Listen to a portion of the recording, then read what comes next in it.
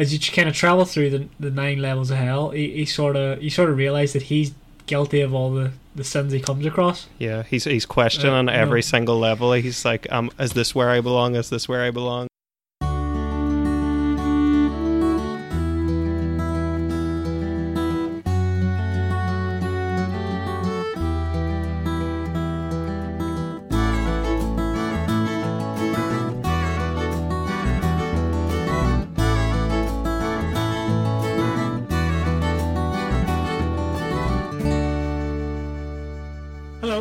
Welcome to the Audiobook Club. I'm your host for this episode, Stephen. Are we calling it host? Anyway, yeah, we are now. with me are my two co-hosts. Guys, do you want to introduce yourselves? I'm Michael. I'm Jonathan. Happy days. This week we'll be talking about Inferno by Larry Niven and Jerry Pournelle. But first, there's a couple of acknowledgements that we want to address. Me and Michael for the last episode. We done goofed up. First off, I want to apologise for the clicking on my audio. I didn't realise that it was so bad. I had to listen back and it was kind of annoying, so won't happen this time. And the other thing was I was informed. I say informed. I actually mean shamed because I was told that out of the three of us, that I was the only one that had to be bleeped multiple times.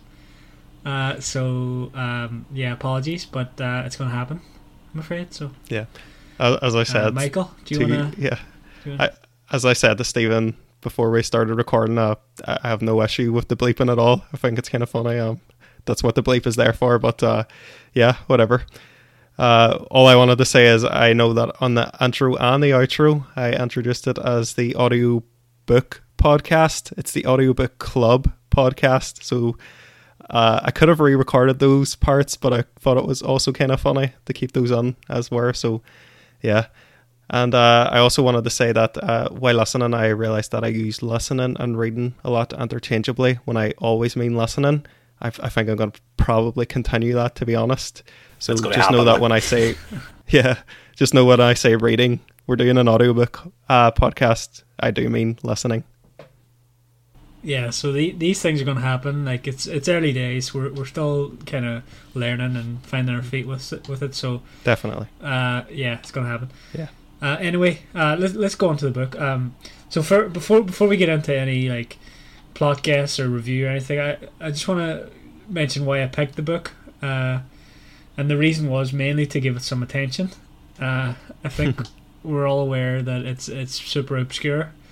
I'd certainly never heard of it before about maybe a year ago or something. And I think when it was first published, it was kind of moderately popular, and then sort of went out of print for a couple of years and sort of faded into obscurity.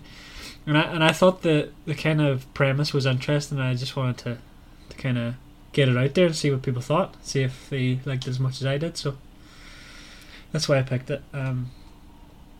Don't know what you guys think about that, but yeah. Yeah, I it was an interesting pick, definitely. It's a book I never heard of. When you said Inferno, you instantly said not the Dan Brown book. Right away, I thought that it was going to be the Dan Brown book, which I have read. Oh, yeah. But yeah, I thought it was an interesting pick, and I do think the premise is very interesting. It's nearly a premise where I'm like, why has this not been done more? Yeah, I completely agree with Michael. It's something that's you just think, how has this not been done? But no, I thought it was something I wouldn't definitely would have picked myself. I've actually I've never even heard of the Dan Brown Inferno either. But I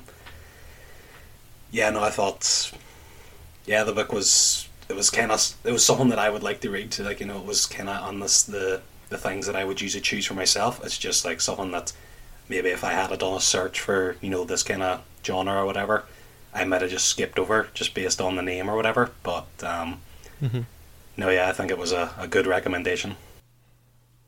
Yeah, I think it's definitely not one you'd come across often, and maybe not the best pick for the second episode, but whatever, it's done now. So let's jump into the sort of plot guess reveal from the last time. So you'll remember that I made the guys guess what they think the plot was going to be about. So the first note that I have here is that Michael, you thought it was going to be space hell. That's a quote. Yeah.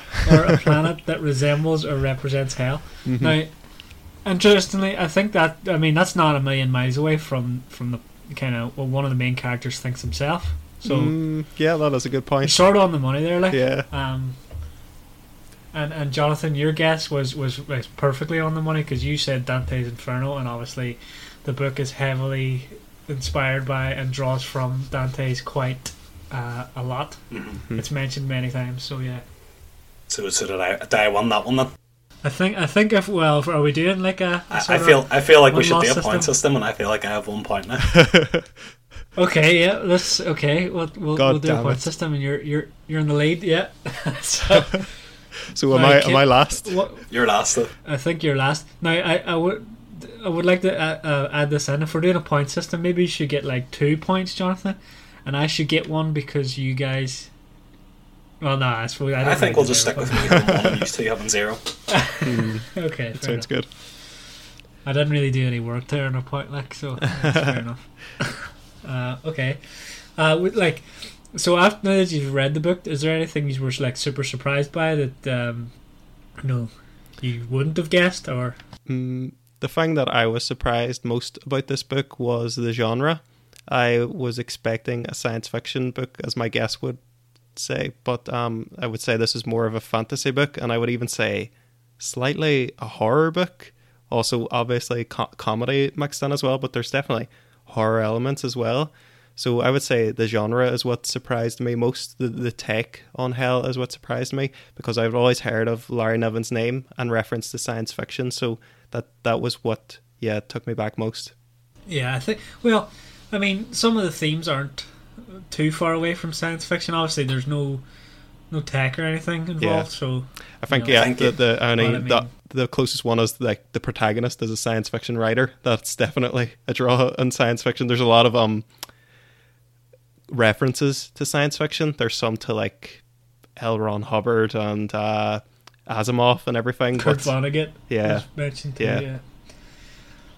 But that's what surprised me most, that it was the horror elements. I was like, this is kind of brutal. Well, it's hell. It's supposed to be hell. Yeah, that's true. That's the whole kind of point. So yeah, Jonathan definitely wins that one anyway. Now that we're doing points, I'll have to. I was going to just do joke guesses the whole time, but I guess I'll have to try now. Okay, so before we get into actually reviewing the book, I'll do like a quick wee overview of the plot. Kind of as spoiler free as you can be, I suppose. Just the premise, so yeah, so the overview would be: a science fiction writer finds himself in hell, but is initially skeptical about this fact. He's an agnostic and also, as I said, a science fiction writer, so he comes to believe that he has somehow been preserved after his death and is now in a futuristic sort of theme park, which is heavily based on Dante's Inferno. He thinks this theme park is controlled by aliens or some sort of advanced human civilization, and initially is trapped as only a consciousness, but is freed by another of the damned, and the two travel through the 9 levels of hell, seeking the exit as described by Dante. So it's definitely a bit of a weird plot. Like, is there anything you want to add to that, or as an overview? Actually, that was quite a good overview. It actually, the way you described that overview does make it sound slightly science fiction. You know, about the futuristic kind of side of thing. If always science fiction's always, obviously futuristic. So yeah, I suppose you could almost say that it is kind of. I suppose that's because it's his. He is a science fiction writer, and that's his belief. That's why it makes he jumps to these conclusions. It's his kind of what's the term? It's kind of him like coming to terms with, well, maybe not coming to terms, but like making sense of where he is, because he's those two things, which are kind of polar opposites to where he finds himself. So as it was, because this is the second time I've actually read this book, but I actually forgot what happens on this before this read. So I was going through it and I was kind of thinking, is he in a theme park? Is that like twist ending? But yeah, we'll get to that. So, without giving any spoilers again, we'll do like a quick review and then a spoiler review. The spoiler review will just be like the in-depth kind of one. So, without giving any spoilers, what do you guys think of the book overall? I enjoyed the book. It was definitely a surprise. It was a surprising pick. It was a short book, wasn't it? It was only 5 hours. It was. Sometimes I was thinking this could have nearly been a short story. This could have been an hour long book as well. Yeah, I enjoyed it. I thought the characters, it was quite quirky. It reminded me of this is probably a book we will touch on at some point, but it reminded me almost of Hitchhiker's kind of style at times. It wasn't quite that zany, but there was elements of comedy in this as well. We're absolutely doing Hitchhikers, by the way. Yeah, definitely. I mean, it's one of the greatest books of all time. We'll definitely get that. But yeah. But there was elements of comedy definitely, and this zaniness. There was also the horror that I touched on. It was like the dark and the good. I could see some people making a complaint that those tones, they don't necessarily go together. They're conflicting, but I quite like dark comedy. I think they do go together, the salty and the sweet kind of. I think it worked well together. There was a lot of satire to this, and even like vague criticisms maybe of religion, possibly, but I don't know if we can say it as a criticism of religion, because this depiction of hell is based on Dante's version of hell, not the biblical version of hell, which we'll get onto that in later parts of the episode, the differences between that. But yeah, I thought this was a really solid pick. I enjoyed it. I'm glad that we did do it. I'm surprised by that, because we were chatting a couple of days ago, and you didn't tell me your thoughts, but I just got from your kind of demeanor that you didn't like it. So I was like, oh no. Off air, Stephen asked me what I thought of this book, and I was very coy on that, but I was simply respecting the integrity of the podcast. No, I shouldn't have asked. But, yeah, but just from your demeanor, I was like, oh, he hates it. He doesn't like it at all. Oh no, I was just saving myself for the pod. Yeah, let's keep it for the pod. Yeah, I thought even more was agreeing with Michael. Like, I was kind of surprised by where the story kind of went. I thought, the best part of it is kind of the characters that they're made along the way. That is kind of the main premise of it, is kind of who they speak to. I guess we'll get into who those characters were in the spoiler review section, but that was the part I enjoyed the most, is kind of, you kind of, when you realised, this is kind of going to be, and we're going to be meeting these characters, who's it going to be meeting next. That was kind of where I got the enjoyment mostly out of it. And I guess too, the setting of hell as well, is, it's, anything can happen there, I suppose, because it's kind of this torturous, like, magical place. Like, it's, the author could really do anything, so you don't really know what to expect in terms of things. And I thought, yeah, the dark comedy, it is funny the way it's described, but what actually is being described is, pain and suffering and stuff. So I thought that kind of contrast is good. I do enjoy that in books. I would absolutely agree. One thing, and this touches on something Michael said there. He said it could be like a short story, and I do think there was a lot of fluff that could have been cut out. Yeah, that I'll get onto. But it seems like a harsh criticism to make of a book that was only 5 hours, an audiobook that was only 5 hours long. But yeah, that feel like this could have been potentially been a short story rather than a novelette or novella, whatever length this would fall under. Yeah, like there's definitely a few bits that could have been cut out, and I think I'll get onto that in the spoiler part. But yeah, for me then, I suppose, yeah, I would agree with the guys. I think it's a nice, in a strange way, a nice view of hell. There's a lot of obviously torture and stuff going on, but it's a nice, like, sort of body comedy, dark body comedy, I think I would describe it as. But I kind of like that sort of thing. So yeah, I'll take issue with some of the characters. Again, I'll touch on that in a bit. And yeah, that contrast is kept me interested anyway. So yeah, let's move on to some of the more in-depth stuff, and we'll start with characters again. So obviously we have the main character of Alan. We've got Benito, who I'm keen to talk about. We've got what was his name, Corbett, who's like sort of a main character, but not. But yeah, I'll get on to that. We've got Billy, who's there as well, and we've got a bunch of other denizens of hell. A lot of damn souls and demons. So there's a few characters to go through, but some will not have much to say on. So Alan, like, obviously he's not the nicest guy. I think the authors were very clearly trying to paint that picture at the start. Yeah. To kind of reinforce why he's in hell. There's a few things you kind of gather as you go along, and I think he actually addresses it himself later in the book. But as you kind of travel through the 9 levels of hell, you sort of realize that he's guilty of all the sins he comes across. Yeah, he's questioning every single level. He's like, is this where I belong? Is this where I belong? Yeah, he's definitely not an innocent character. He's not the Andy Dufresne, I'm innocent kind of character. You have the sense like he's guilty of something, and it's just a matter of figuring out what it is, and then you gradually realize. You notice that with a few characters, like as they go along, they kind of like, oh, should I be here? But it's more kind of apparent with him. As you say, it's every single time. Mm-hmm. Except for one, I made a note of this, that one time there's one where he says absolutely couldn't be guilty of that, because it's the sort of selling holy offices for money one.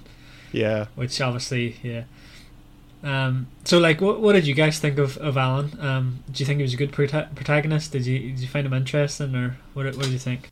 I thought that he was a good protagonist. He, as you touched on, he's not the most sympathetic character. He's not a character we're asked, I don't think, too much to root for, but his conflict is interesting. I think that I like that he's got this kind of wry comedic point of view. He's like, the way he observes things is inherently funny, I think. So I did think he was a good protagonist, despite the fact that I don't know if I like him as a person. I don't know if you would want to have a beer with him afterwards or anything, but no. I thought he was he's likely to jump out a window. So. I thought he was a compelling protagonist. Yeah. I think I'd agree with Michael. I guess as like he goes on further and he kind of sees more of the suffering too. Like I do remember he does try and like help a few people. Like I think he's maybe kind of there's the whole thought of hell is supposed to be the last test to see if you're eligible for heaven, essentially, kind of thing.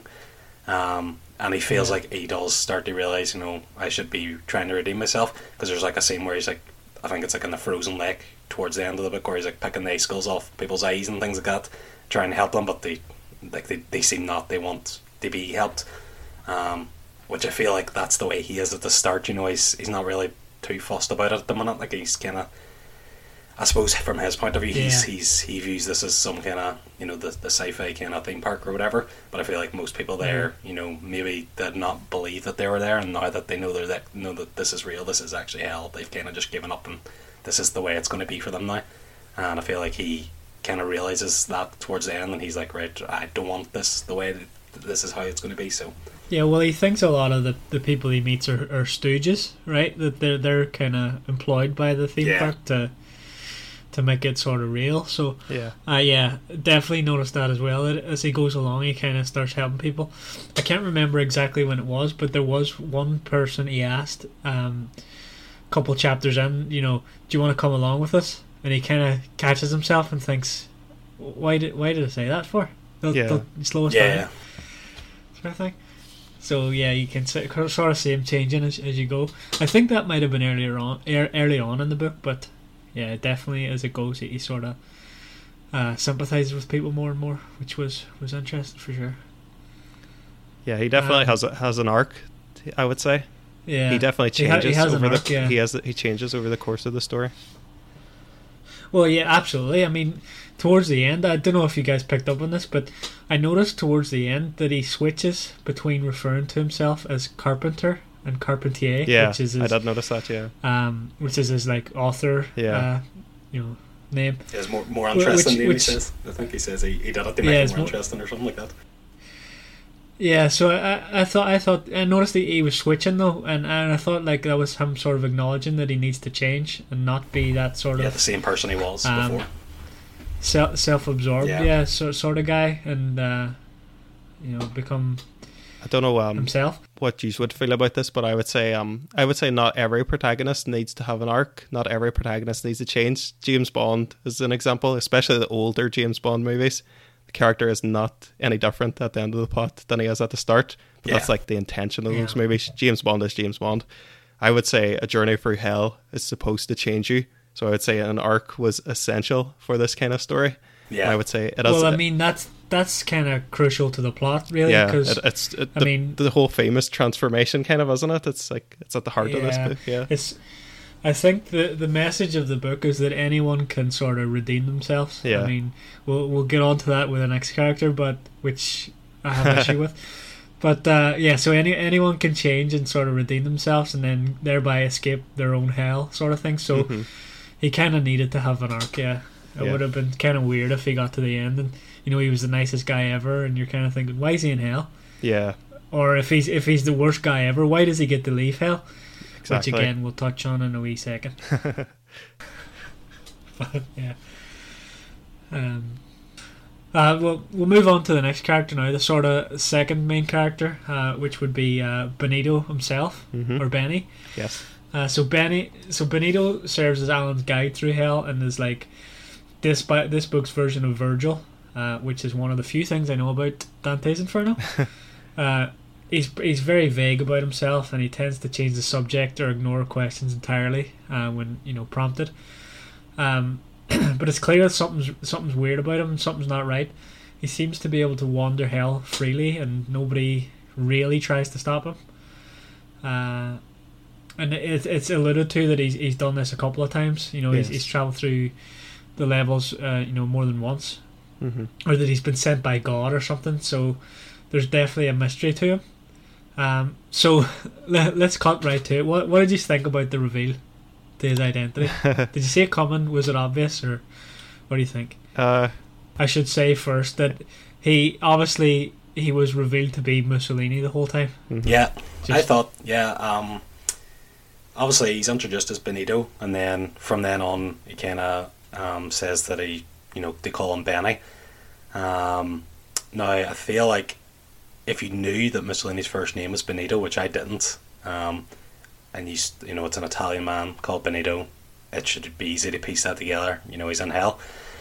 But I didn't know, so I actually was surprised by it by the end. Yeah, I was surprised. It was one of those twists where I'm like, was this supposed to be a twist and I was just being stupid? But from what I actually read reviews as well, and it seems like a lot of people were surprised by this, so it seems like it was an intentional twist. I was surprised that it was Mussolini. I think I've heard before in the past that his name was Benito, but I never made the connection at all to this character. That wasn't on my radar at all. That surprised me, and I found it was a satisfying twist as well, I thought. Yeah, I did know that Mussolini's first name was Benito, but only because of the Lemon Demon song Ultimate Showdown of Ultimate Destiny. He's mentioned in that. But I wouldn't have pieced it together, like, just from that alone, and that he's Italian, obviously. Yeah. But I think what I would say though is that if they had called him Benny the whole time, it probably would have been more subtle. But maybe that's not needed. Yeah, it's because he says to call him Benny, but Alan never does. So. Yeah, it seemed like it was enough to fool most people. From what I've read, it seems like that'd catch most people off guard, and it's one of those twists where you're like, how did I not see this? You feel stupid after. You're like, how? I wonder if that was a conversation that sort of writers had while they were doing it. At first they said, okay, we'll call him, it'll be Mussolini. We'll call him Benny though, so that it's subtle. And, one of them was probably like, oh, but people won't know. I wonder if they even decided that they decide like that it was Mussolini, from the get go, or like, well, right, we'll have some famous bad historical character. Could have been Hitler or whoever, Could have been. I know. Imagine they had said Adolf. I mean, we all would have. That would have been. So obvious. I think that's why they probably like maybe wrote the story with this character or whatever, but then was like, okay, Benito, because it's maybe hard to guess that that's who they're talking about. That's why they chose him. Mm-hmm. Many people wouldn't know that, because if the name was Adolf, you would know exactly who it is straight away. But I'm surprised Hitler didn't make an appearance. Actually, he was mentioned by Mussolini, but I was going to mention that as one of my maybe minor criticisms of the story is that I don't think it takes full advantage. Hitler didn't get airtime. I don't think it takes full advantage of the fact that it's in hell and you can literally introduce anybody.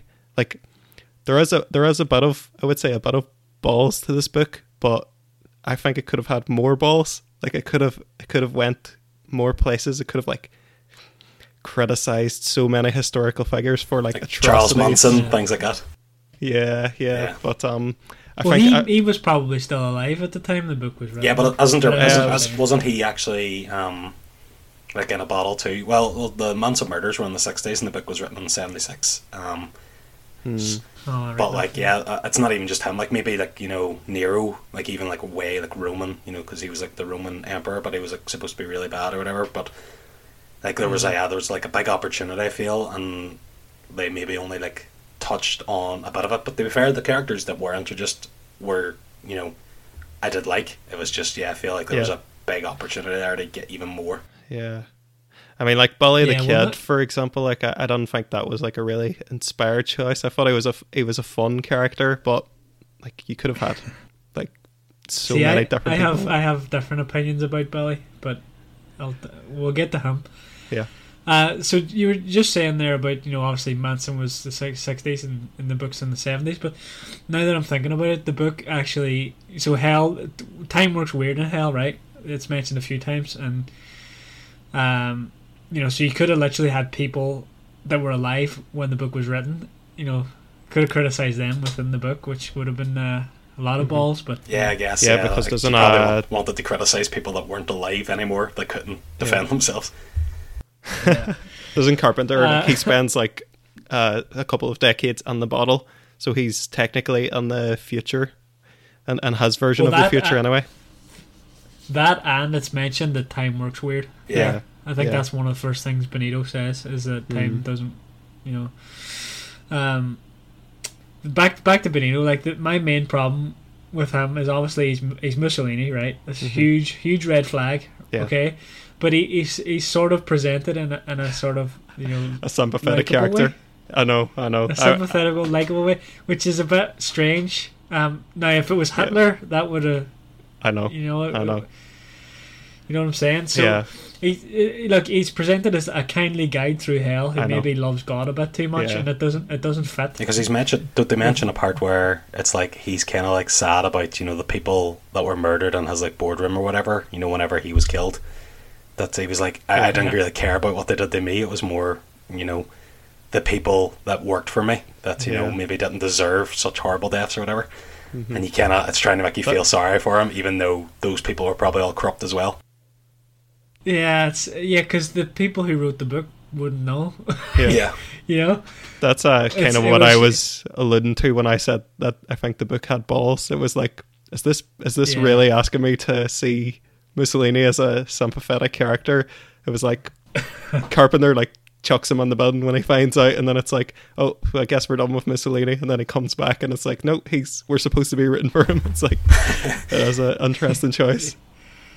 Yeah, I mean, like obviously, the book is, and another thing is, I think they had to pick a guy like that to be the guide, because obviously at the end of the book, Alan sort of makes him go to purgatory, makes Benito go to purgatory or on or whatever, to show that anyone could do it, right?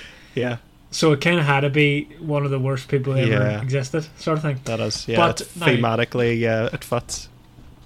Yeah, it fits, but I mean, I think that they could have expanded on, the other people that he helped escape, or maybe if he just got more people out, that might have softened the blow a bit, because 6 people out of hell doesn't really make up for Mussolini's actions. No. I don't think he deserves to get out after 6 people, but then again, how many's too many to say? I mean, you can't say he's helped thousands of people, because the demons probably would have stopped him or something, and then that breaks the plot as well. And Yeah. but six doesn't seem to be It enough. feels like a question too big for one podcast to answer. Yeah, I just I mean, as I said, in a weird way, I sort of like Benito, right? But I'm kind of I thought that the conflicted with choice. myself because he's Mussolini. Yeah, I thought the choice was really solid. I thought it was interesting. I like you. I'm conflicted on whether to say why it was good, why it was bad, but at the very least, it was an interesting pick, and it had my attention. like don't get me wrong. I don't think the authors are trying to justify Mussolini or kind of absolve him in any way. I don't know. It doesn't gel properly with my brain. So yeah. Okay. So Corbett. I can't remember his first name. Was it Glenn? Glenn Corbett? I don't know. The spaceship pilot. He sort of becomes a main character, but then he's like sort of a weird secondary character at the same time. Yeah. And he tags along, but he doesn't really do much, as I remember. He drives a car at one point. Mm-hmm. And I guess he's used as a sort of tool to demonstrate the healing abilities within Hell. Yeah. And he eventually returns to his rightful place, in inverted commas, showing that without change you can't move on, sort of thing. So he's like a metaphorical character. Yeah. But for me, I don't know. I think I said this at the start. I don't know if he was necessary to be in the plot. I think it might have worked better if it was just like a body picture, in a sense, where it's just them two traveling through hell and they meet these people. I don't think he contributed enough to kind of be worthy of main character. It sort of breaks the way the plot works, doesn't it? Because the plot is very like episodic. It's like, and that's understandable given that Hell and Dante's vision is divided into 9 levels. It's like level 1, level 2, level 3 is each episode. It has to be broken down into segments like that.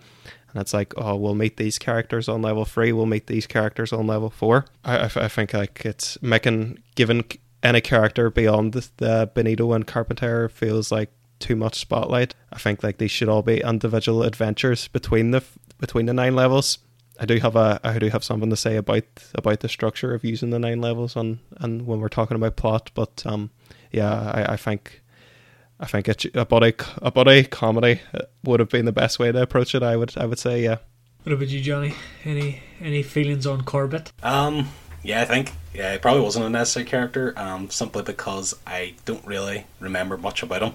He wasn't memorable like Benito. I feel like everything said was kind of interesting and funny, whereas the stuff about Corbett, he was just like an extra body just to throw in there, just to maybe make it not as just the two people. But yeah, I agree with Michael. I think just them two going through, meet someone, have an interaction with them, and then move on.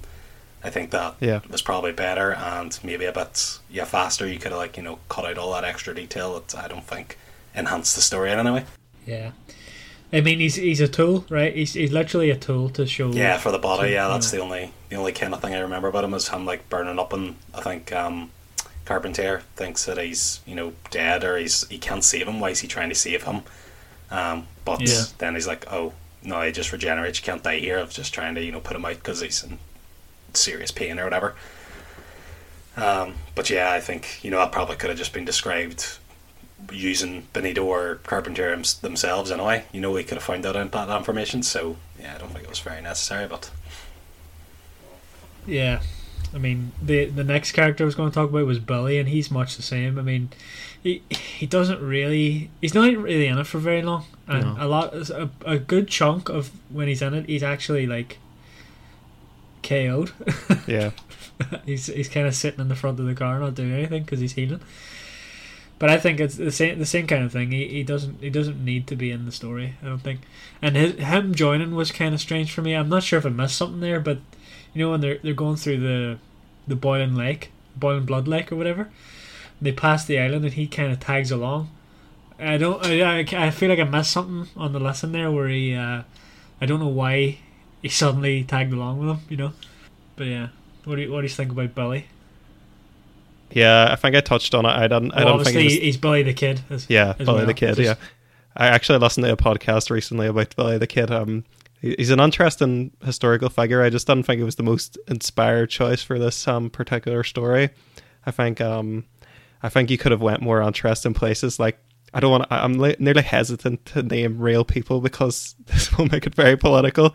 Like, what if we had seen like Christopher Columbus or something like that? We'll just make the story a bit more biting or something. But yeah, like I feel like too, he didn't like, you know. I feel like using characters with a specific talent, like you said, just like say like Christopher Columbus, and then he would be like, you know, someone that would help them sail across something or something like that. Do you know what I mean? Yeah, like yeah. It felt more like they were just like randomly there, not doing like much. Like, but it would have been better, say, like, definitely. I mean, if it's going to do the episodic structure, it has to be like, it has to really capture. It has to be really imaginative. I feel like each level to be distinct and to differentiate itself beyond description, because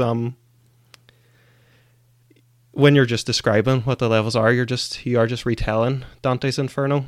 I mean, or I think the Divine Comedy, because they meet like Al Capone, and like they could have had an opportunity where he's maybe still running like a big gang or something going on down in hell, and it's just like he's like living the life. Do you know what I mean? Like, every character should kind of have their thing that they had in real life, or like, before hell. But I just feel like it was an opportunity missed to do that. Yeah, that is interesting, because like Benito says that he tried to start a government, so like I could absolutely see Al Capone, like, you know. Yeah, that is. Yeah, I didn't think about that. That is. Yeah, that's a good point. Yeah, I think that is somewhere they could have expanded into, like, but yeah, it is what it is. So yeah, Billy and Corbett didn't really need to be there. I mean, Corbett drives a car and Billy pushes a guy into a pit or something. Yeah, didn't. Not the biggest impact, but yeah. And then lastly, I guess, are the demons that we meet along the way. Obviously, there's a bunch of lesser demons that are kind of quote unquote the guards, and they are, you know, the torturers and stuff. But there's a few we meet, like Charon and Geryon and Minos and stuff, that have like functions within hell. So have you got any opinions on those, or the portrayals? They're not in it for very long, but I mean, I don't feel like a massive sense of conflict from characters, to be honest. It came more like, obviously because it's hell, it comes from the setting, the conflict. So I don't feel like a massive presence from the demons. They were here and there. They were just there to serve a function, really. I don't feel like nothing stood out to me particularly. I don't think it was bad, but it was just like, I don't feel a big presence from character, that any characters were causing that much of a threat, if that makes sense. Yeah, it makes sense. I mean, for me, like, they kind of got me thinking, like, why are they even there? Yeah. Because, you know, they're supposed to be, I guess, quote unquote, serving God's wishes or whatever, but like, Geryon just helps Benito out every time, it seems, like, no bother. And I can't remember what the Minos part, but did he not just let them go or something? He was like a gatekeeper or something, wasn't he? Like, they let them through to some other part, or like a judge. Wasn't he a judge as well? Like, he was like, Minos was the judge, but he kind of just let them pass, and it doesn't seem like they were big obstacles or nothing. Yeah, like, do you ever see the movie Seven? Yeah. You know how each murder like embodies one of the 7 deadly sins? Like, I think it would have been interesting, like, if one of the demons, if each of the demons like embodied one of the sins, to like make them more thematically fit with the levels, or something like that, just to make them to differentiate them and everything. Each level had a theme, and then like the demons, you know, was according to that theme, and it was almost like the boss, like a boss level of this. Do you know what I mean? Like Gluttony, you have a huge demon who is eating people or something like that, you know. The glutton one. Yeah. I mean, I don't know if the writers could do much with the demons, because they are, as I understand, very closely paralleled from Dante's Inferno. Yeah. You know, so I don't know if they could change too much. And I think it's worth. They were going for that. I don't know. Did we mention this at the start? Mirror image. Did we mention this at the start that none of us have read the Divine Comedy? I think it's just worth putting on here that none of us have actually read the original work. Well, I was going to touch on that later. But yeah, none of us have read it. Could be an audiobook recommended soon. Coming to an audiobook club near you. So yeah, the demons. The one that I think was the most impactful, I think, was the one that he met at the very end. Not Satan, not Lucifer. The I don't think it was actually named. It was in one of the bulges, and it was sort of torturing people, like cutting their heads off and stuff. I think he shoved a stake up Dracula. Oh yes, yeah, I remember. But he sort of there was a few interesting interactions with him and Alan. Doing obviously they played tic-tac-toe and stuff. Yeah.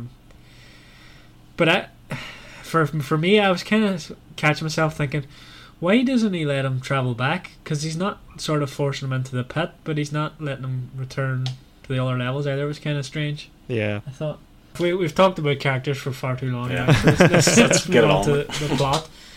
Let's move on to the plot. So, like, what do you think overall? Is obviously we said there's a few things we could cut out, so maybe we can touch on that. Yeah. So, like I said, I think it was a really good premise. Like the idea of going through Dante's version of hell and like an updated story.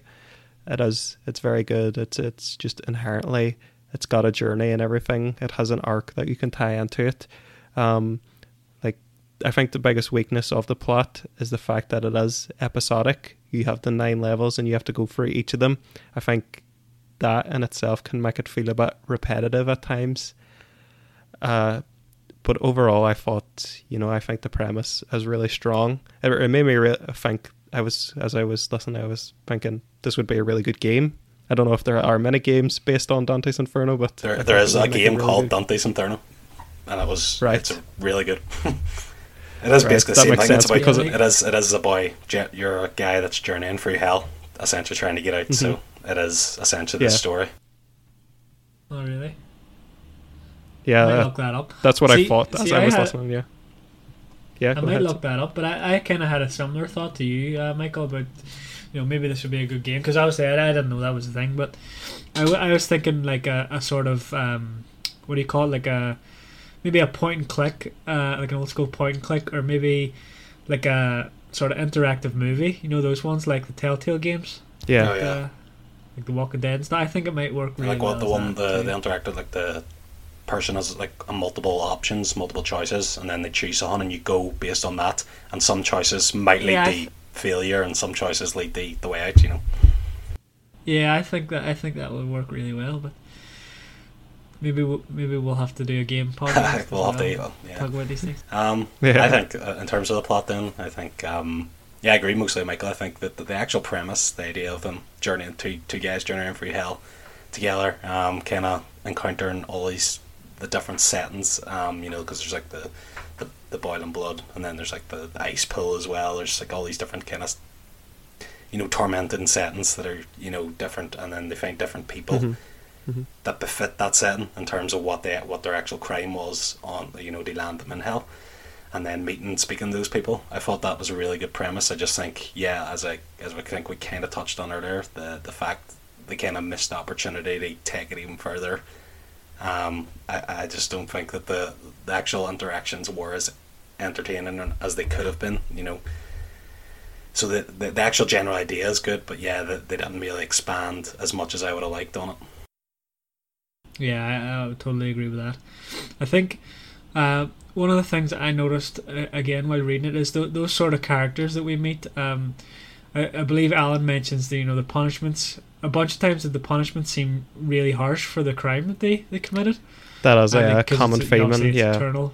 Yeah, it's eternal punishment for even minor crimes, sort of thing. But I kind of caught myself thinking that maybe the purpose of that is because they won't change. They haven't really changed their ways, so they need to be punished in a sense. I think that apart from maybe Alan and Benito, I think they're the strongest part of the book for me. I think the theme, how it ties together thematically, is like the next strongest part of the book, and that kind of as you were saying, it's hell is like, it's people's sense of justice, and all our versions of hell, it's like there's this minor sin? Does this really justify this eternal suffering?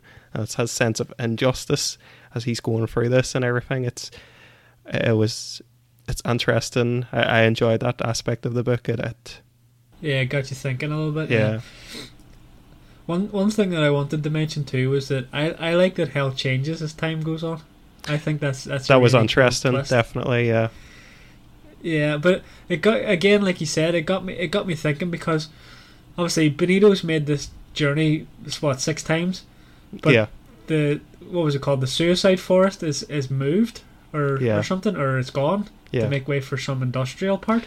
So it kind of begs the question: how long between journeys? And how long does it take to travel? That makes a lot of sense, doesn't it? Because like as society moves on, the nature of what constitutes a sin and what constitutes a punishment is going to change. So I thought that was a really interesting touch to add to hell. Yeah, for sure. But it got me. It sort of provoked those sort of questions, like how long would it actually take to travel through the 9 levels? And obviously, it's a question we're never going to get answered, because it's kind of one of the running things of the joke that time kind of is weird in hell. But one metric that we get later on in the 8th circle is when, like, the monks in one of the bulges, and when Alan's travelling back to rescue Benito, he mentions that he's seen him a week ago, and I thought, wow, was it a week really? You were just talking like a chapter ago. It's kind of strange. No, because like at the end too, they say it's like a 4,000 like meter or mile climb or something like that. I mean, if you're climbing that amount, that would take ages. So usually like a lot of the things they have to do is like over a great distance. So I'm assuming this happens over in our time, months or years. But obviously, like you mentioned before, that time is different in hell. So I'm not sure what their time generalization is, but yeah, I think it's over a long time of what seems like years to them. Yeah, and he climbed out, but Alan sat watching him the whole time. I know, which is like, wow. Just sitting there watching this long climb. Like. Yeah. I mean, another thing, I wanted to move on to this too. You said, it takes a long time. It's not really that apparent to us, is the glider part. Oh, yeah. Like, how long was he building that glider for? Yeah. Which, by the way, that is the main part that I would cut out of the book. I don't know why that it needed to exist. So it was just a failed attempt. I suppose you had to try and try again. I get that it was him. It was a way to show that he doesn't believe that he's in hell, and he thinks he can just fly over the wall, and that's it. So I know that Benito kept saying, it's not going to work, but we tried anyway. We've got eternity. But I think there was quicker ways to wrap that up, because he goes through a lot of denial. I think it goes on too long. He think it's Inferno land. It's funny, especially from a science fiction writer. It makes sense that would be his rationalization of hell, but I think it just goes on too long. I like smart characters. I like characters who figure things out quick. I understand that there's a bit of a denial, especially when you're faced with something so implausible as waking up in eternity of hell. You're going to deny it, but it just goes on a wee bit too long for me. I think he should have came to the realization a bit sooner. Definitely. But what do you think about the actual glider? Like, did you think there was a better way to deal with that? Because I just couldn't wrap my head around it. Like, how does he know how to build a glider? And how did he find all the stuff that he needs to build it? It was a bit bizarre, yeah, that part, definitely. I felt myself a bit disengaged with that part. Yeah. So yeah, I guess let's go to criticisms then. We kind of went through a few criticisms already, like with the characters and stuff of Corbett and demons and stuff. But is there any major concerns or criticisms that you have that you want to touch on? I think that I said it earlier on to you. I feel like this probably could have been a short story. I feel like this could have been this is 5 hours. I feel like this could have been condensed into about 2 hours, maybe even possibly 1 hour. That's what I wanted to ask you. So what would you cut out then? What do you think was unnecessary, other than the glider part? I think the glider anyway, but different levels, describing them. I think a lot of that should have been cut out. I think you should have focused on, like, the writer should have been like, what do we really want to say of this book? What's the interesting heart of our theme? And let's focus on what 2 or 3 levels really exhibit this. and then we'll just play lip service and say they passed through this level, they passed through that level. Yeah. They just focus on those levels a bit more, because I think going through the 9 levels, describing each, it's just, yeah, it's repetitive. I think my criticism actually kind of touches on, I guess, what we're going to go into, the writing style and the narration. Yeah. I think the maybe to read as, because it's from a first person perspective, to read that is okay, but narrating, I feel, is a bit boring. Like, it's, you know, he does like the voice for Benny when Benny just says something, you know, he does the Italian accent or whatever, you know, it's interesting. But whenever you're narrating, you just do a general voice, and because a lot of the book is from that first person narration, it just seems a wee bit boring in terms of the actual performance of the, you know, the narrator. So I'm not sure that's his fault directly, or if it's because the book, it's, you know, from that first person, so it's more suited to be an actual read book rather than listened to book. But I think that's just something I maybe didn't enjoy about the book. You know, like last week we had Stephen Fry narrating Harry Potter. Harry Potter's obviously got a lot of characters who have a lot of, you know, Stephen Fry does a good performance of a lot of their voices and things. He's a tough act to follow. Yes. Yeah. So I just didn't find it as, you know, pleasing to the ears as that. So I think that is my main criticism, away from what all the other things that we've talked about the story. I think I've already covered everything that I would criticize about the story. But I think we'll move on to the narration anyway, because I was going to get to that after. But I would agree, Jonathan. Like I found it kind of hard to follow at times.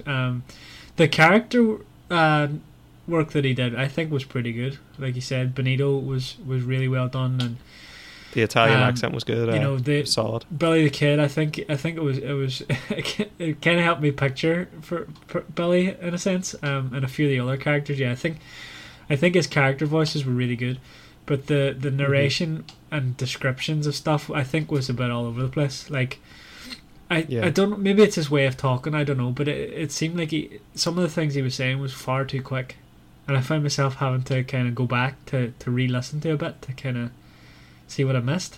It's that old science fiction style, isn't it? It's like that was like really popularized by the Twilight Zone, Rob Serling, isn't it? Yeah. Who does the Twilight Zone?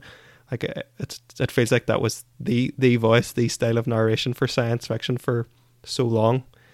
But that's it. Yeah, I think that took me out of it at times anyway. But it's not the worst I've heard. Let's put it that way. I mean, and I don't think it's a criticism on the narrator. Personally, I would agree with what Jonathan said there, and you know, it's kind of the style of the book rather than the performance. But yeah, it was definitely brought the total stars down for me anyway. I'll say that. So, like, what did you think about the style and stuff, Michael?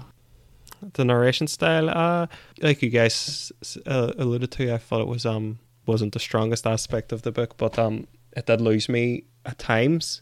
But I thought it really matched. He did well of like giving that kind of that wry comedic tone to Carpenter's or Carpenter, whatever his point of view. I think he conveyed that really well.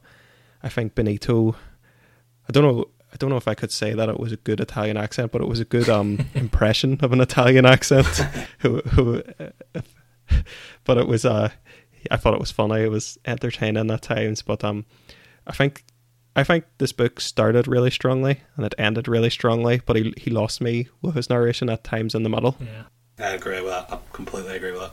Yeah, absolutely. Yeah.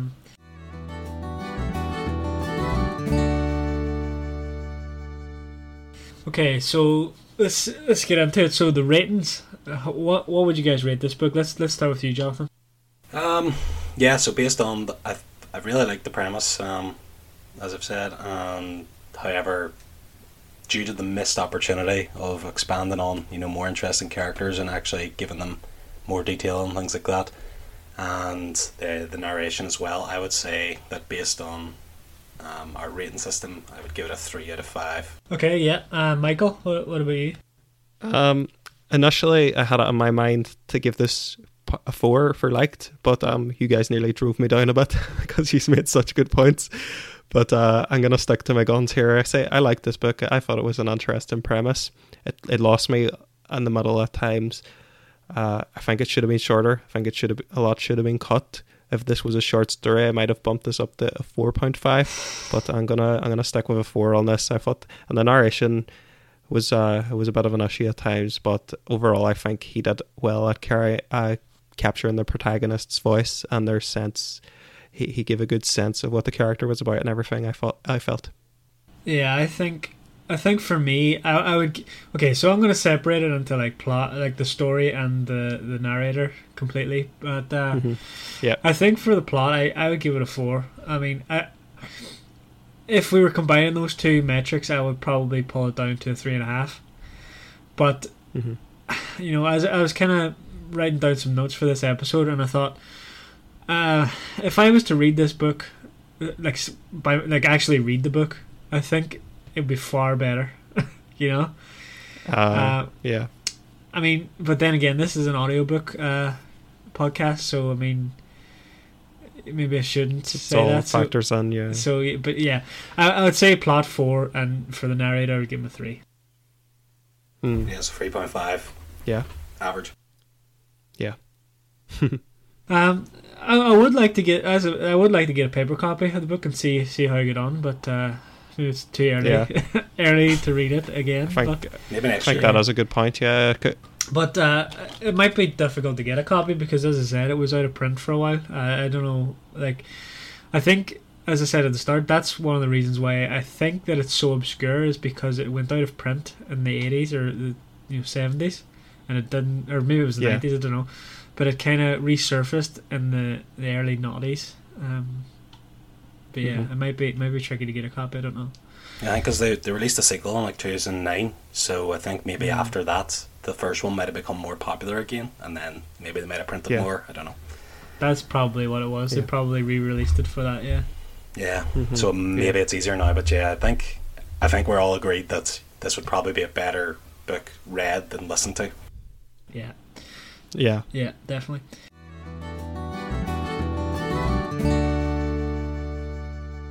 Okay, so let me see. Comparison to other media. So, like, obviously the big one is Dante's Inferno. Obviously, it's like a mirror of that one, or a retelling, as you said. So, So anybody who doesn't know or isn't aware what that is, Dante was he was a medieval poet, well, a medieval writer actually from Italy. He wrote a poem called The Divine Comedy. It was split up into 3 different parts, one for hell, one for purgatory, and one for paradise. Inferno is the version of hell, which has 9 circles. So this book is it's kind of a retelling, but it's also kind of a sequel because it mentions Dante's Inferno. So Dante's Inferno exists within this book.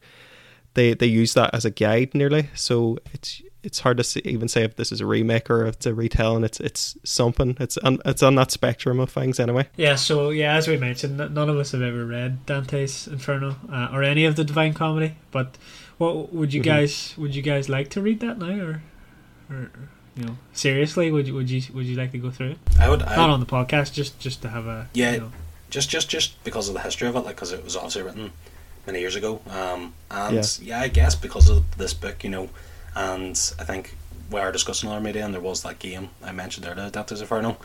It is an interesting kind of topic. The only thing that puts me off it is that it's a poem. I'm not a big fan of poetry, but I guess so as you know the Homer's Odyssey is like in poem style as well. It's not that a poem can't tell a great story still, so it's just not something as far as I'm aware, interested in. Like epic poetry, historical style is quite different to like modern poetry, but I haven't read anything that far. The oldest book I've read is Don Quixote, which is from the 16th century, so I haven't read anything further back than that. So I couldn't say for certain, but I think there was a difference and what constitutes poetry and epic poetry at that time. Yeah, but would you like to read it though?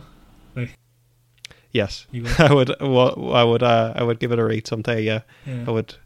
Wouldn't. I'm not rushing out to get it or anything, but it's on my list. Well, when you get around to it, let me know how that holds up. I saw. So you're not intending? I don't know if I have the time. You know, I've so much to do, Michael. How Yeah. long is it? No, probably won't. It's Unless you tell me it's poem anyway, amazing, so then I probably will. But yeah. I seen a quote from a Raymond Wilson, who I don't know who that is, but they said that it's almost entirely derivative and yet remarkably original. That is Inferno to Dante's Inferno. Yeah. And I thought that was interesting. I just wanted to give it a wee mention. Mm-hmm. The other thing to mention, I think, in other media as well, is the Dan Brown book, which I've read. It's not a retelling of A Journey Through Hell as such. It's like the typical Dan Brown thriller where they're on the run from these this underground conspiracy is happening, and they're on the run and they're trying to find clues in all these historical documents and stuff like that. It's a lot of Dan Brown gets a lot of criticism, but I enjoyed Inferno. I thought it was a good read. Cool. Any other media to cover? I guess just to maybe give a bit more detail on the actual Dante's Inferno game, which I did play. I think it was released. It was published by Electronic Arts, so EA. It's in the game. Yeah, it's in the game. It's essentially an action adventure game. It kind of just does, follow like going through Dante's 9 circles of hell. You know, you're battling demons, and usually there's kind of ends with like a boss at the end of the circle. But I think the actual it had like kind of, as you went through, you got experience points, upgraded your guy, made him stronger. They battle harder and harder bosses and things like that.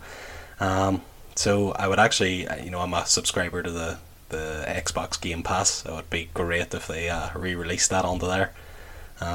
It's a game that I would definitely love to play, like as a modern version.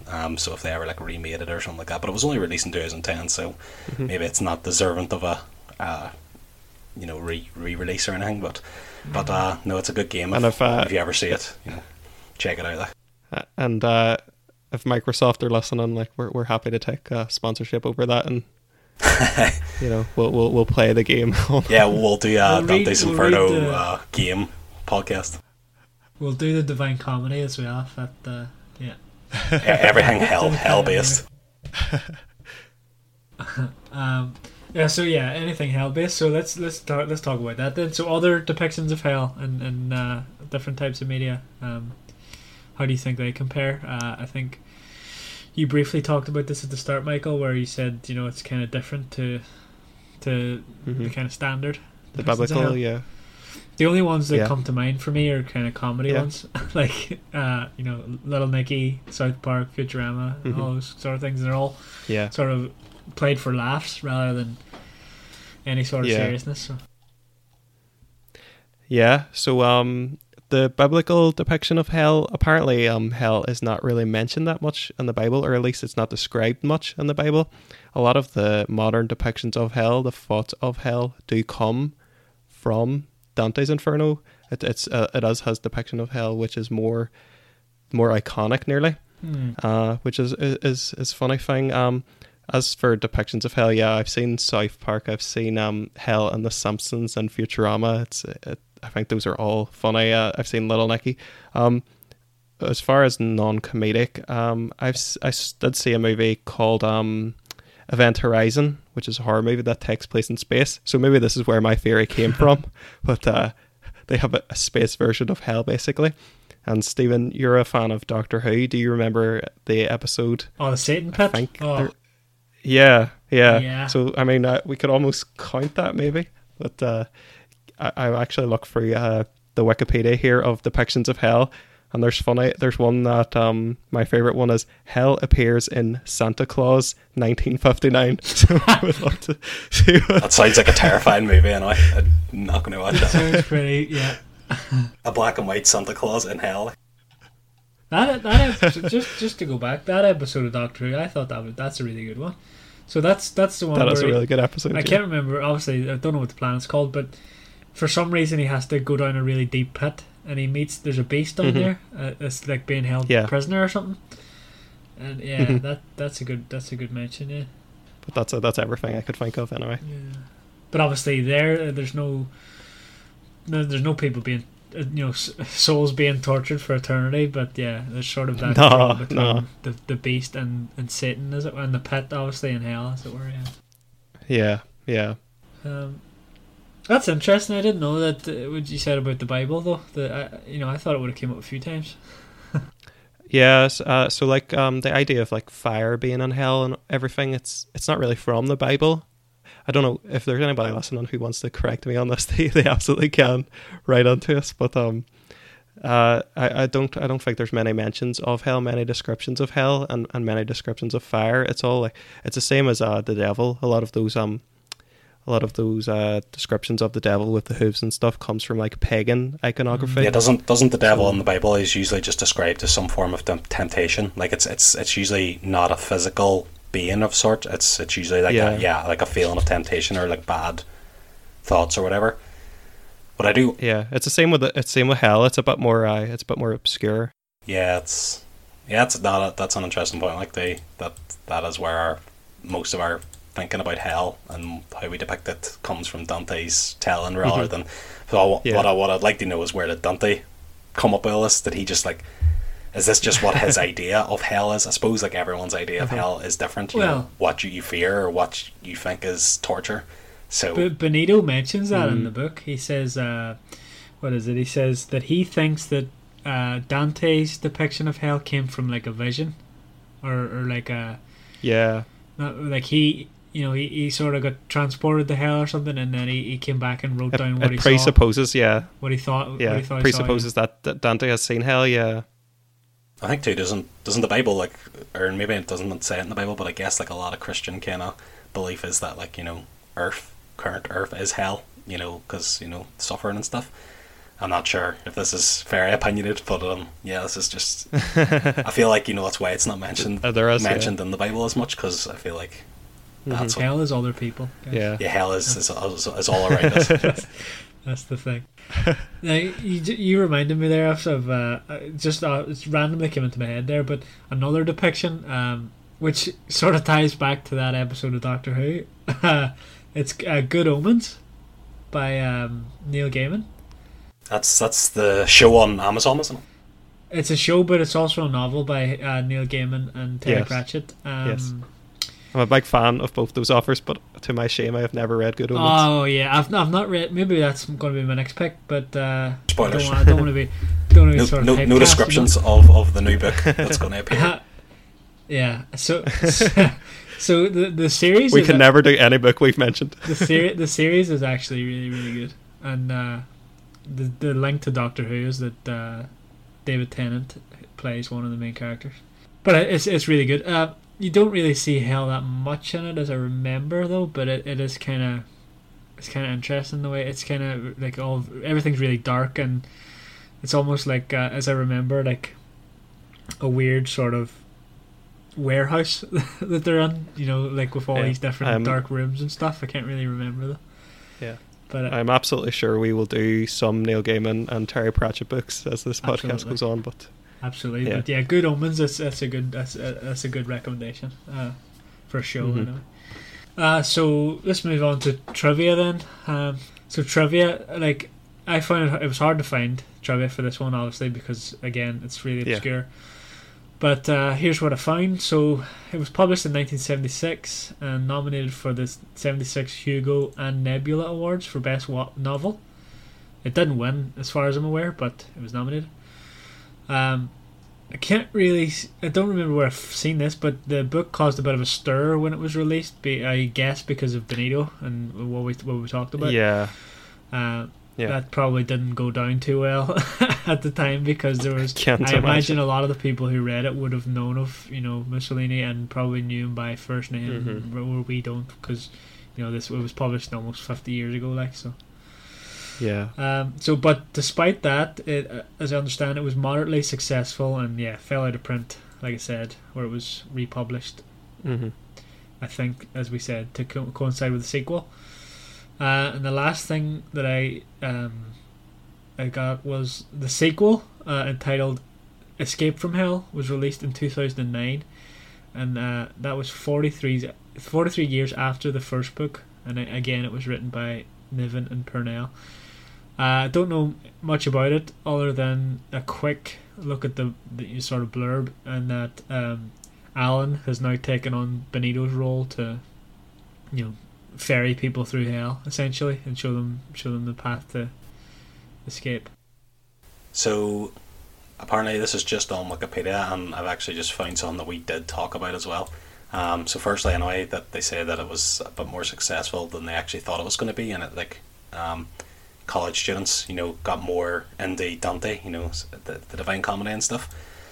See, it's happening to us now. Now, as we mentioned there, you said this would be a good idea for a text adventure game, which apparently one of the authors did report that he and Pournelle and Niven, that they were planning to write a script for a text adventure based on the game. Obviously that must have never came to fruition, right. But obviously they thought it was a good idea for a game too. So I would love to play that. Yeah, I'd love to make that game, but I don't know how much you know about writing text adventure games, but that's a lot of work. There's it's supposed to be a rite of passage for a software engineer. Yeah, there's a lot of text trees that you have to come up with. This leads to that and so on. Blah. Yeah, there are a lot of cameos in this book by other science fiction writers. I'm not completely in depth about my older science fiction, to be honest, but I knew I saw one by Isaac Asimov, and I knew there was a couple of references to science fiction writers who had started religions, so I didn't know if that was a reference to Scientology and that, or would that have been in the zeitgeist as much in the 70s, but I find that interesting. I think that definitely was touched, but they didn't mention it by name as far as I'm aware, so maybe they didn't know. Maybe they didn't want to give it any attention, I don't know, but it's they definitely would have known about it, L. Ron Hubbard was mentioned, was he not? I think he was, yeah. I'm pretty sure he was, yeah. Yeah, so they obviously would have known about it, but yeah. Yeah. He definitely was on that path for the religion one. Obviously Kurt Vonnegut was mentioned too. He had I've read Kurt Vonnegut, yeah. He had a tomb, like a big gold tomb or something. I don't know if it was gold. It's just for some reason that's in my head, but where he was kind of he wrote Slaughterhouse 5, didn't he? Yeah. Bunch of science fiction. Yeah, I've read that, yeah. It's a very, very strange book, but it's also considered one of the best books ever, so we should read that sometime, but it's a weird book. Yeah. Do you think... just came into my head there. So, these guys are science fiction writers, but they're putting all the other science fiction writers in hell. Do you think that was kind of like a dig? Yeah, definitely. It was, definitely. Yeah. 100%. It was very, Right. That's pretty funny. It was a bit of a self-deprecating humour, definitely. Yeah, that's pretty funny. Oh, you mean about science fiction writers in general? I was kind of getting at that they were saying kind of, for example, Kurt Vonnegut. They were saying, he deserves to be in hell because his writing's bad. They thought that or something. I think it was. I think they were poking a bit of fun at themselves as well. But yeah. Before we go on to the book we're going to read, let's just say what else are we kind of reading or consuming media wise. I haven't really got any books on the go at the minute, so I'm keen to hear Johnny's book pick and get cracking on that. But as for other media, I just finished last night Welcome to Wrexham, and I absolutely loved it. The guys here will know that I'm not the biggest football fan, but that was a really good show and I really liked it. Great watch, would definitely recommend. Other than that, I've been watching Andor, and it's amazing. I think I mentioned that last time, but it's amazing. If you like The Mandalorian or Star Wars in general, you'll definitely like this. And that's kind of me for what I'm doing media wise. Yeah. So what else I am consuming? I recently finished Normal People, which is a book by Irish author Sally Rooney. I really hate parts of this book. Really, really hate parts of this book. I would love us to review it someday and tell you why I hate parts of this book. But can you just tell me separately? But it is, so I don't have to read it. It is very beautifully written at times. It's good thematically at times, but there are parts where I really, really hate it. That's all I'll say on it. I'm also listening to audio dramas. If anybody doesn't know, audio dramas they're basically like plays for your ears, so they're sort of different from audiobooks. They're a bit more performative. If I was to recommend one individually, I would say listen to The Truth. It is a anthology audio drama. It's really, really good. Most of them are science fiction based. It just to tie it onto this episode, there is an episode called Enjoy the Suffering, which actually takes place in Dante's version of hell. So, and I actually listened to that this week. That was not intentional, but I would strongly recommend that podcast. If you say you finished your audiobooks, you're between lessons, you want something, listen to The Truth. It's really, really good. It's just in something you said there. So something else you're consuming is related to Inferno, right? A couple of times this week, I've noticed random references to Dante's Inferno or the Divine Comedy. Like I was on Wikipedia for something completely unrelated, and there it was, and I was like, "That's so strange." But yeah, I know. It was a weird coincidence. So at the minute, audiobook wise, I'm reading or listening to two. One is going to be my next pick, so I will mention it in the next section. The other one is Meditations by Marcus Aurelius. So Michael, you mentioned before you've never read like a really old book. Obviously this book was written, I believe Marcus Aurelius, I don't know exactly when it was written. I don't think anyone does, but he lived between 121 and 180 AD.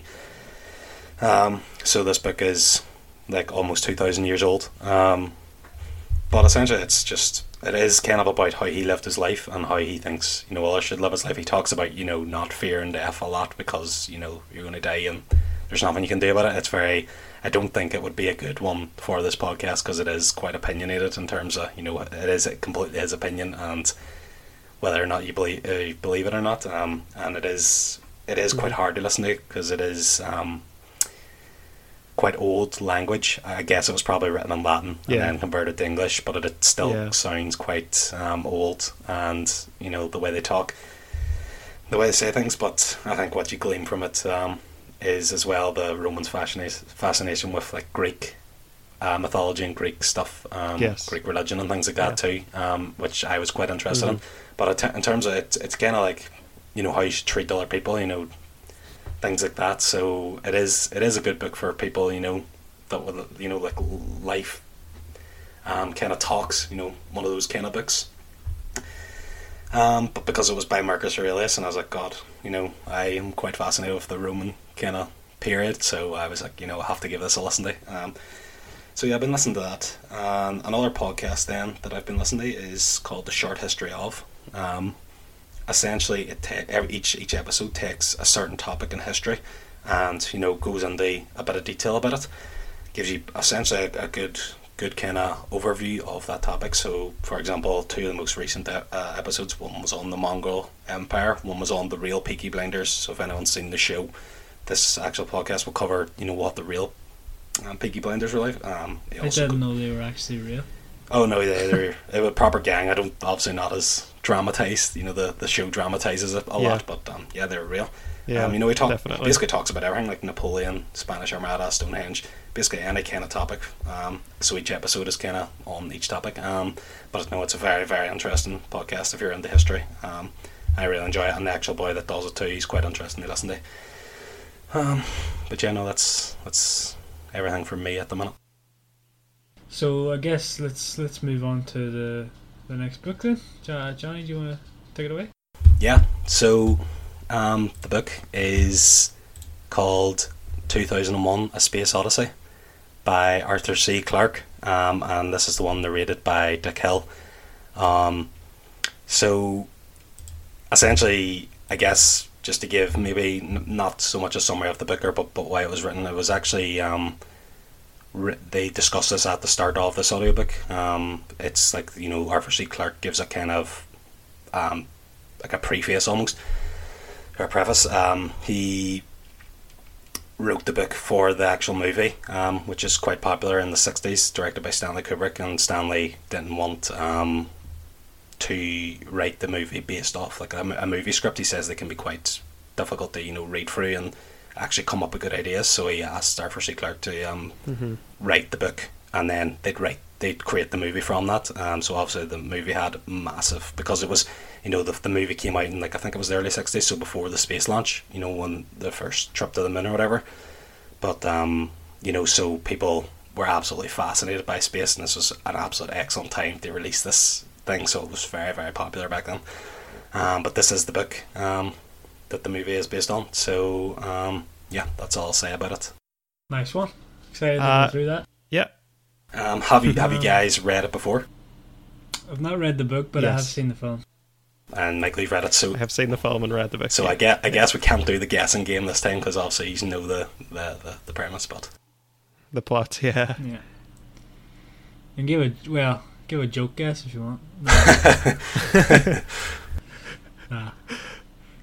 Go for it, No, Steve. no, I won't. however, the book is quite short anyway. It's only about, I think, 6 hours of listening at normal speed. So There are a lot of pop culture references to this book as well, so it's be good for other media. Is it much different to the film? Actually, don't tell me that. Let me find out for myself. I'm Yeah. not surprised. sure, we'll discuss. I actually haven't seen the film, so I'm going to have watched that as well by Oh, the nice. next podcast. Yeah. It's a bit of a slog. I'm not gonna lie. I guess a movie film made in the is- 60s is going to be a bit hard to Well, watch.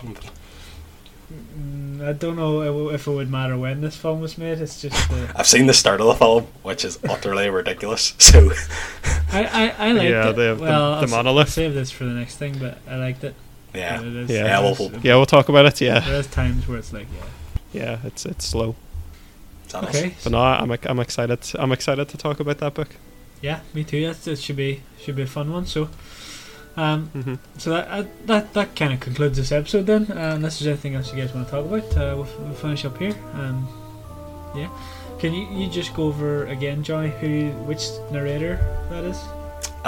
Yeah, so the book title is 2001: A Space Odyssey by Arthur C. Clarke, and it's narrated by Dick Hill. Okay, happy days. Yeah, so that'll be us for this episode. Thanks for listening, and enjoy the book.